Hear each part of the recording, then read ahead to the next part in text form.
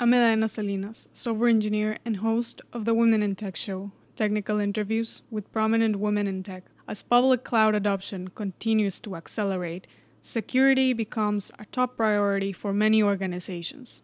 Maya Kaczorowski, product manager at Google Container Security, explained what security consisted of in legacy systems.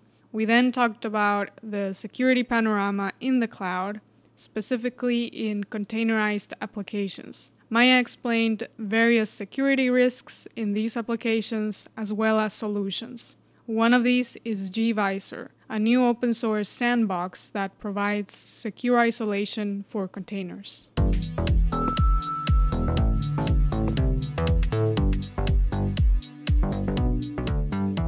I'm here at KubeCon in Copenhagen with Maya Kaczorowski, product manager at Google Container Security. Maya, welcome to the show. Thank you so much for having me. Thank you.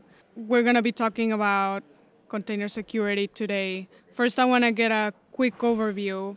Before Google Cloud existed and AWS, what did IT security consist of at a high level? Sure. So if you were doing security on-prem, and a lot of companies still do this, right? You have a fairly traditional security model. You might have a firewall that protects your entire network, kind of a network perimeter idea. And on the inside, you have a bunch of services and applications and things, virtual machines, servers, whatever it happens to be that talk to each other. The old security model, the old way of thinking about things before microservices is that you have a strong security boundary, a strong perimeter, like a moat or a wall around a castle. And on the inside, everything can talk to everything else. Everything is trusted. So once you're in, you're good, right? Think about an egg with a shell and you break in, it's all gooey and mushy on the inside. Okay. Right? The new security model of microservices and containers is rather that each individual container is its own service, or each individual service is its own thing, and it doesn't have to trust anything else, right? It can entirely independently, it can have different security controls than anything else. And that's one part of that is what we call Beyond Corp at Google, which is how users authenticate internally.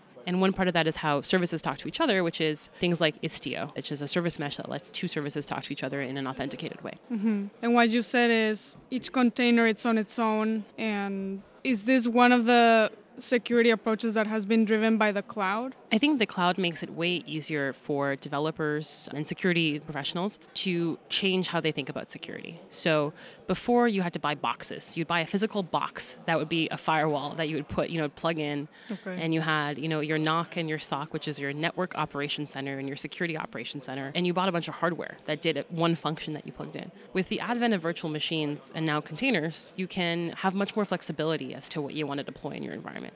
So today you want to deploy that thing in a VM, great. Tomorrow you want to move it to a microservice and then have an application level firewall, great. It's a couple of mouse clicks away and you can deploy new security models in your infrastructure. And in terms of security, what are some of the difference between the VMs and the container? Something that stands out. That's a great question. And I think people think that they're very, very different. And the reality is they're slightly different. So a container would have, the first thing I'll point out is lifetime. So a container has a much shorter lifetime than a VM. It's meant to be immutable. So if you want to change anything in a container, you're meant to redeploy it and kill the old container rather than just patch something that's already running, which is what a VM does. From a security point of view, that's interesting because it means you should be able to patch your applications much more quickly and while they're running. It also means that if an attacker is in your environment, they shouldn't be able to persist as long. The downside of that, compared to something like a VM, is if an incident does happen, by the time the incident's over, you might not have any forensics anymore because the container might have died. The other major difference I would point out between containers and VMs is the kind of security, like a surface area, let's say. So a container runs on a smaller host OS and then a container runtime on top of that, on which you're running your containers.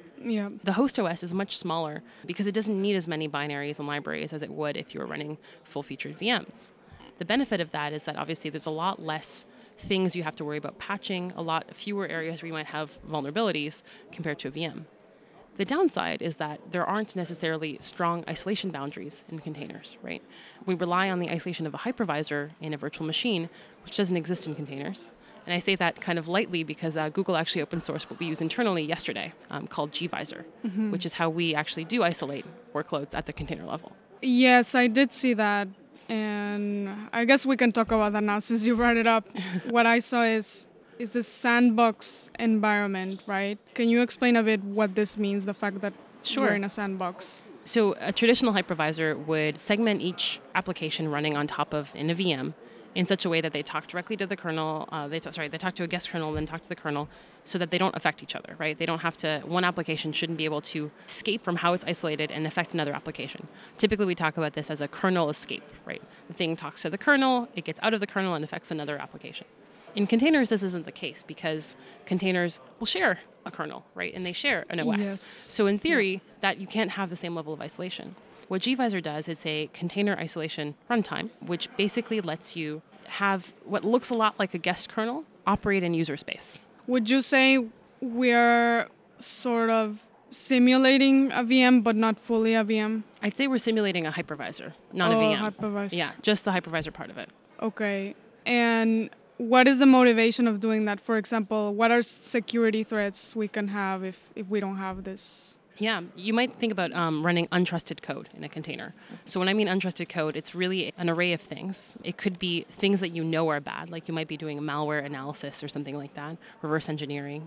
And you want to be able to put it in a sandbox, a true sandbox, and test it and see what's happening without it escaping. The other end of untrusted code is just code that you haven't reviewed yourself. Maybe it's code from an open source tool that maybe used to have vulnerabilities or you're not familiar with or whatever it happens to be that you're unsure about deploying alongside, your really trusted payments application in your environment. And so what a sandbox provides is just a way for you to run that code in a way so that you have a stronger guarantee about whether or not it can escape that environment and affect other applications you have running. I see. So because like you mentioned earlier, containers are running on the same OS. Correct. And before that, if you're using an open source library, you have to deploy it to that main OS, and then a bunch of containers are affected because they're in that same OS. But with this, you can be like, I'll just try it with certain containers only of the application. For example, yeah. So rather than having to rely, what somebody would have done before is say, I'm going to run each individual application on a different VM, or maybe in a different container,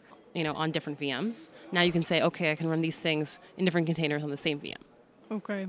Is that the main reason why we need this hypervisor? Isolation and security boundaries of code. Okay. It's not just also for testing purposes, like if you want to test, a library and see how it would behave? Sure, you could do that as well. I mean, I think anything untrusted. So if you don't trust that library, you might want to deploy it in something like that environment, for sure. Okay. And I'm really curious because I saw you tweet the other day. I spent too much time on Twitter. Yeah. Well, it was something that said, my job is to make security people care about containers or something. Yeah. I put some swear words in there, but yes. Some swear words there. So I'm really curious, how are they perceived by, the general security community?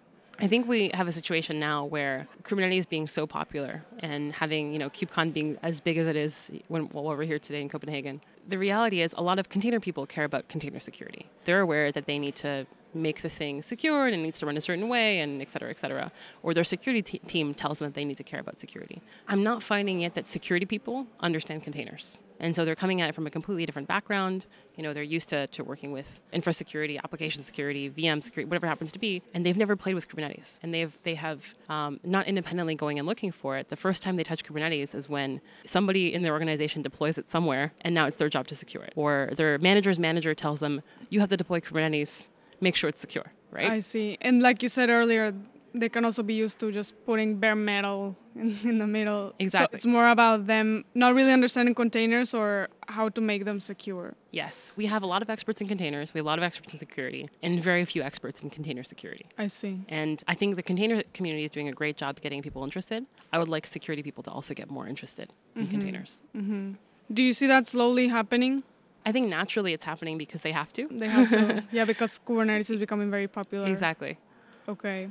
I want to talk now about security approaches. I came across one article that you wrote, and in this article you said there's two common security decisions companies take. One of them is about defining the perimeter. Can you talk a little bit about what this means? Sure. So you're referring to, we had a publication that was written by McKinsey on the cost of moving to the cloud for security. Yes, exactly. And these are the conclusions they came up with. The first one you're asking here around deciding what the perimeter is. It goes back to that old security model we were talking about before. Before, you had only one perimeter and went around the whole thing. And you said, okay, I'm going to protect everything the same way. And I put one big moat around everything. The new model now is, okay, I'm going to segment everything. That's what we call network segmentation, or the new trendy thing, micro-segmentation. I'm going to micro-segment my applications in such a way that each of them are protected differentially.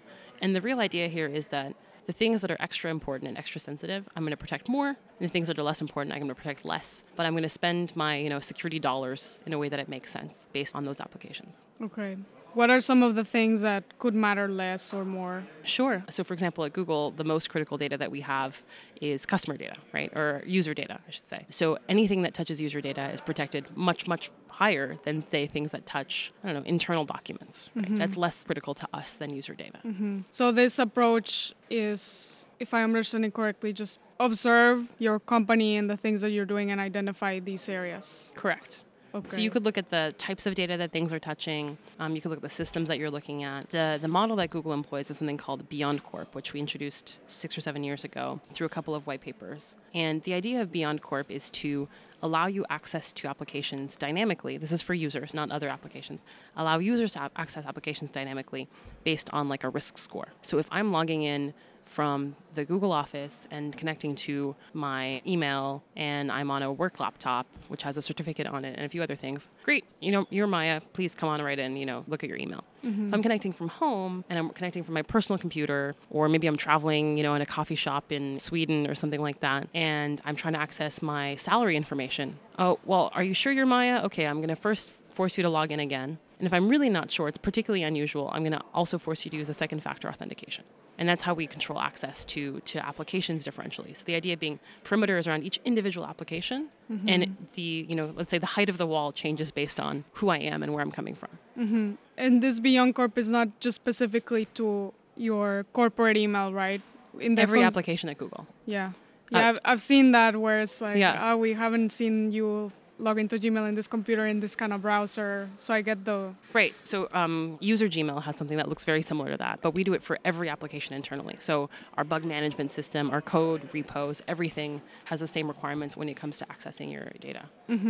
Okay. And we talked about the first common security decision, which is defining this perimeter. The second one that I saw is whether to re-architect applications. Can you explain this? For sure. So the study that McKinsey was doing was, if you're going to move to the cloud, which we have a lot of large, Fortune 500 type companies doing, what's the best way for you to get the best bang for your buck when it comes to security controls? And the main question they're asking there is, if you already have a security model that works, right? If you're already using some application firewall on-prem, do you just bring the same thing to the cloud? Or do you actually use the cloud provider's controls or use cloud-specific controls? And often, in order for you to be able to do those things, you're going to need to actually change something in your application, right? Your application knew how to talk to this thing, but it doesn't know how to talk to that thing. It needs to have an environment variable from a different place, whatever it happens to be, right? And so that's the question of, is it worth it to re-architect some application in order to move it to the cloud? From a security point of view, I should say. Sometimes you have to re-architect anyways. I see. And one thing you mentioned is the cloud security controls. So I want to understand more, what is the role of the cloud service providers in terms of security? Yeah, there's this idea of a shared responsibility model. So the idea is that the cloud provider should provide you with some security that things that you wouldn't be able to control as a user, and then should provide you with the controls and partners that a user can actually use to fine-tune based on their needs. So what I mean by that is, for example, protecting hardware at Google is Google's job. Right? It's not your job to protect your hardware when you're buying servers in the cloud. You shouldn't even know that servers are there. That's the point of the cloud. Yeah, that's true. But things like, if you're writing an application on the cloud, it's your job to control who has access to the application. It's not Google's job. Google's job is to give you the tools to manage that. So things like IAM, which is Identity and Access Management. And then for users, things like Identity Aware Proxy, which is our version of Beyond Corp for your own applications, et cetera. So you need the tools to be able to do it yourself. What would be an example of IAM, you can pick up any application that you want, for example, Gmail or any other? I'm writing a small web app. IAM lets me say, yes, you are indeed a developer on this application. You can, push new code, cetera, versus someone else who I say, oh, you can only view the code that's already been pushed. It's a very basic concept. It's things like creating, editing, deleting, viewing resources. Who has permissions to do those things? You associate a user to a role and that role to a set of permissions. Yeah. In security, this model is called role-based access control, RBAC, and it's how commonly any kind of authentication is done for most applications nowadays. So are some example of roles like the admin role or Admin, owner, viewer, editor, in Kubernetes, things like cluster admin. So this person can go create new clusters but can't create a new project. That type of thing. Okay. So you mentioned IAM and the role-based. Are there any other security controls, examples of security controls? Yeah, there's a huge variety of security controls. Identity is one of them. Encryption key management is another one that we get a lot of questions about. What are some of the questions Sure. that come up in that? People ask, can I manage my own encryption keys? Is typically the question that gets asked. Okay. So Google has a key management service, which if that's what you want to do, you can manage your own keys. If you don't want to do it, Google manages them for you. We also have audit logging. So all the actions I mentioned earlier, anytime you create, delete, modify data, we automatically log that for you so that you can go look at the actions that your developers are taking as part of your environment. And in case of an incident, see what happened. There are some logs that tell you what happened. It's another common security control.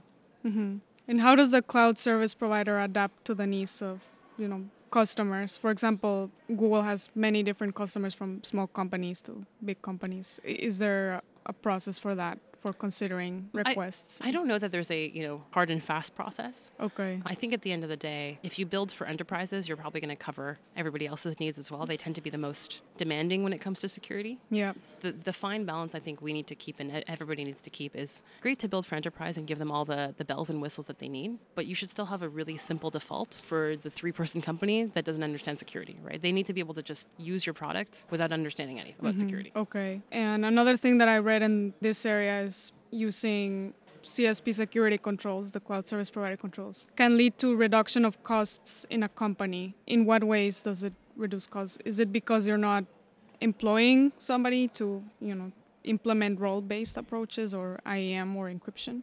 I think it's a combination of both CapEx and OpEx. So one of what you're describing is, sure, maybe I needed somebody to implement that system before on-premise, or they built something very custom for my environment. Also, a lot of the stuff people are doing on-premise is buying a vendor tool to do it. If you're doing it in the cloud, a lot of that is just built into the platform and it's free. So you don't necessarily need to buy another tool in order to do something custom for your environment anymore. I see. Okay. I want to go back to talk a little bit about containers and security. Yes. Containers. One question that I have is, containers can talk to each other, right? Yep. Are there security risks in this? What are some of those? For sure. So we're going to do a quick mapping internally. So a container is inside a pod. I'm talking about Kubernetes. Okay. Container is inside a pod is inside a node is inside a cluster, and at Google, a cluster is inside a project. So container, I should say, a pod can talk to another pod using, and by default in Kubernetes, if you don't do anything, every pod can talk to every other pod, which is kind of scary, right, from a security point of view. It makes a lot of sense if you're just deploying a new container and you're testing things out, but that's probably not what you're going to want to do in a corporate environment. So you can apply something called a network policy, which is a native functionality of Kubernetes, and restrict which pods can talk to which other pods. What are examples of pods that you would want to talk with each other and pods that you wouldn't want to talk with each other? I think it's very dependent on your environment and what you're trying to get done. Yeah. So an application might be, for example, I've seen people do one application per cluster. So it might be as simple as like within my user data, whatever, let's say my user rewards application, I want the database to be able to talk to this thing, but I don't want that thing. I'm giving a terrible example.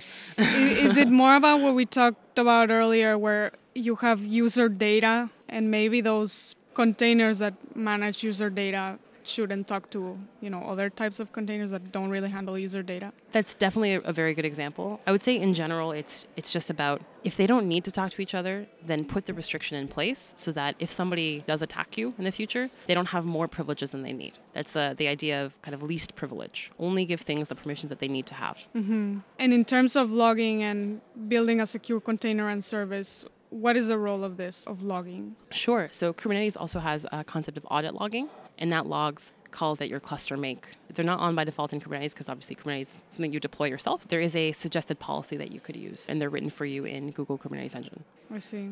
But I want to go back for a second to your question about pods and things talking to other pods. Yeah. So the pod-to-pod level, you can restrict using network policy. If you're talking about services, and we haven't really talked about services, but services are like a grouping of things. It could be a bunch of pods, a bunch of clusters, whatever it happens to be. If a service wants to talk to another service, the way that the new project, the new hotness is Istio. Is what? Istio, ISTIO. Okay. And Istio is a way for you to restrict what things can talk to each other, automatically authenticate and encrypt that transmission, and also monitor network traffic between those services. Mm-hmm. So is Istio a way to set up the network policy? It is not. So that's where it gets confusing. Istio is completely independent of Kubernetes. Istio is meant to focus on containers as services first, but could also let, for example, your container talk to your VM. Network policy just controls what happens inside your cluster. Okay. Istio controls what happens outside your cluster. Yeah. And what's an example of a network policy? A network policy would just say, this pod can talk to this pod, but not that pod. Okay, I see. Right. And we're talking about establishing a network policy and, the fact that some containers should not talk to each other. So I'm curious, based on your experience, what are some examples of attacks and threats that can be seen to systems that use containers? For sure. I think what we're seeing in the wild, so customers are often worried about container escapes. So the idea being what I was talking about earlier with the hypervisor and what that protects against. The idea being that somebody running in one container through the kernel escapes and goes into another container. It's a malicious process. What escapes? A malicious process, a bad actor, Okay. Somebody who's not supposed to be in your environment. Okay. They escape a container. They escape a container. Okay. And so that was what gvisor is helping protect against. I see. A container escape is what people are very, very scared about, right? A container escape is not something that I've seen in the wild. And I say in the wild, I mean like in production, in a real environment, right? It's something that people can do in test environments, and it's a great proof of concept, but not something we're seeing in the wild. What we are seeing in the wild is super boring and is the exact same set of attacks that we have against virtual machines. So people are finding unsecured, Kubernetes clusters, and they're not going, oh, I'm in Kubernetes, and let me try to escape this container for fun. They're going, great, let me mine some cryptocurrency. Really? That's the main thing we're seeing right now? I think we're seeing a lot of cryptocurrency mining. We're seeing a lot of, standard attacks like credential theft, which means somebody's stealing like an AWS IAM key or a GCP IAM key. We're seeing privilege escalation. So I'm in a container. Can I act as root? And can I do something bad or whatnot? Mm-hmm. But I wouldn't say the threats that we're seeing are container specific. It's just kind of compute specific. Oh, I have some resources I can use. Yeah. Or like you said, now more people are using containers. So those systems that are going to be compromised, well, they happen to use containers. Exactly. Yeah. So I haven't done a show on cryptocurrency, but I was just curious why cryptocurrency mining is sort of right now the so end hot? goal. Not so hot, just the end goal of the attack. Oh. Why do they just want to piggyback on someone else's system? Yeah. Why not just spin one system of their own? Because it's so expensive. Okay. I think if you were an end hacker 5 or 10 years ago, the quickest way for you to make money was to get credit card information or healthcare information or email information and sell that on the black market. Now, if you're an attacker, you don't even need to touch that stuff if you can just get access to compute resources and if you can start creating basically new money from nothing. And the benefit for you at the end of the day is that if that particular thing is unprotected, either on a cloud provider or on-prem or, people's fridges that are connected to the internet are mining cryptocurrency, all kinds of things. Really? Yeah. Wow. You get basically free money for no hard work. And is this problem particularly solved with the help of this sandbox environment? Does that help? No, not really. So a sandbox environment would prevent somebody who gets into one container and doing crypto mining to get into other containers, but it wouldn't stop someone from getting there in the first place. Okay. Is there a solution for this, for example, to prevent, somebody just cryptocurrency mining? There isn't a be-all and end-all. I think it's generally kind of follow best practices, which is a little bit sad. That's true. Typically, it's people are going to use cloud resources to do it. So there's, I say, a famous Kubernetes hack, because only been like 1 or 2 famous, Kubernetes hacks. What is it? It was about 2 months ago now. Tesla was running Kubernetes on AWS. I believe they were running Kubernetes 1.7, which is 3 releases ago now. And they had a Kubernetes dashboard, which is a feature of Kubernetes. It's a UI for you to be able to use Kubernetes. Was enabled. They didn't put a password on the dashboard. And they put in the dashboard their AWS credentials. And so somebody found the dashboard, right? Something like Shodan. Shodan is how you find unsecured things on the web. And it's like Google for bad unsecured things. They found the dashboard. They found the AWS password. They went to AWS. They authenticated with that password, and they started mining cryptocurrency. And this happens all the time. Yeah, but it's something that sounds like could be easily avoided. It could totally be easily avoided. Yeah, but it's like you said, follow best practices, which is the same for setting your password through your email. Like they recommend all those things. this, Yeah. but people still do 1, 2, 3, 4, 5. I think there's a couple passwords. ways you could look for them if you're going to go ahead. One is around preventing your IAM credentials from being out there on the web. There's a couple of open source tools that let you scan to see if your IAM credentials are in any commits from your own company. Look at do a check on your GitHub commits before you commit something like that. And if you find your key committed in your own public GitHub repo, please go remove it and please go rotate your key. Yeah, and change the key. Yeah. The second one is around looking at your compute usage. If you're a big company, you're probably monitoring your usage on a pretty regular basis. If you suddenly see an application that you weren't expecting to change a lot spike in compute, maybe go see if somebody's doing some crypto mining in there. And the third, and this is usually too late at this point in time, is if you're monitoring your billing. Right, you'll see suddenly your bill will go up a lot more than you expected, and you'll think, "Wait a second, what was happening over there that day?" And I'm sorry, your app didn't get 20% more traffic. That's not what was happening. Yeah, that's what I'm also thinking. Some people might be like, "Cool, we have more traffic now. We're growing." Maybe, but probably not. You have to do some investigation about this. Okay. Well, we're almost out of time, but I wanted to, ask you a few more things before we finish. What is the process of making ice cream? Oh, I see that you've Googled me. I Googled you. Uh-oh. I can't explain it in quite as much technical detail Not quite as much detail, security. but sort of, you need this type of machine. And, oh, sure. This goes in here. And so basically, ice cream is just cream and sugar. Okay. And you probably want to pasteurize it. Okay. And then you're going to whip it very, quickly while you're freezing it at the same time. That's basically what ice cream is. Okay. You can obviously add vanilla. People add egg yolks and that kind of thing. Those are not minimally required to make ice cream. All you need is cream, sugar, and cold. Some things that are worth considering if you're making your own ice cream at home is like you want to make sure you dissolve your your sugar in the cream. You want to maybe use a mix of cream and butter if you're really going for high fat content, and like milk of the right consistency so you get something good. If you want to add add-ins, you're going to want to add, chocolate chips or whatever. Once you've already churned the ice cream, these are all top tips. Yeah, nice.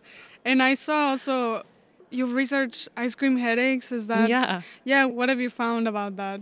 Yeah, so I was quite young and I was doing a science fair project cool. on ice cream headaches. And what I found by giving my classmates at the time, let's say about 2 scoops of ice cream, 100 milliliters of ice cream to eat either really fast, which is eating all of the ice cream in less than 30 seconds, or slowly, which is eating all of the ice cream in at least 2 minutes. As people who ate ice cream fast were more likely to get ice cream headaches. So when you eat ice cream and your head hurts a little bit? Yeah, if you eat it fast, that's probably, not probably why, but that is a contributor to why you might have an ice cream headache. Okay, and you said you did this when you were when I was in grade 8. In 8th grade. That's fun. That's cool. Well, Maya, thank you for coming on the show. It's been great chatting with you. Thank you so much.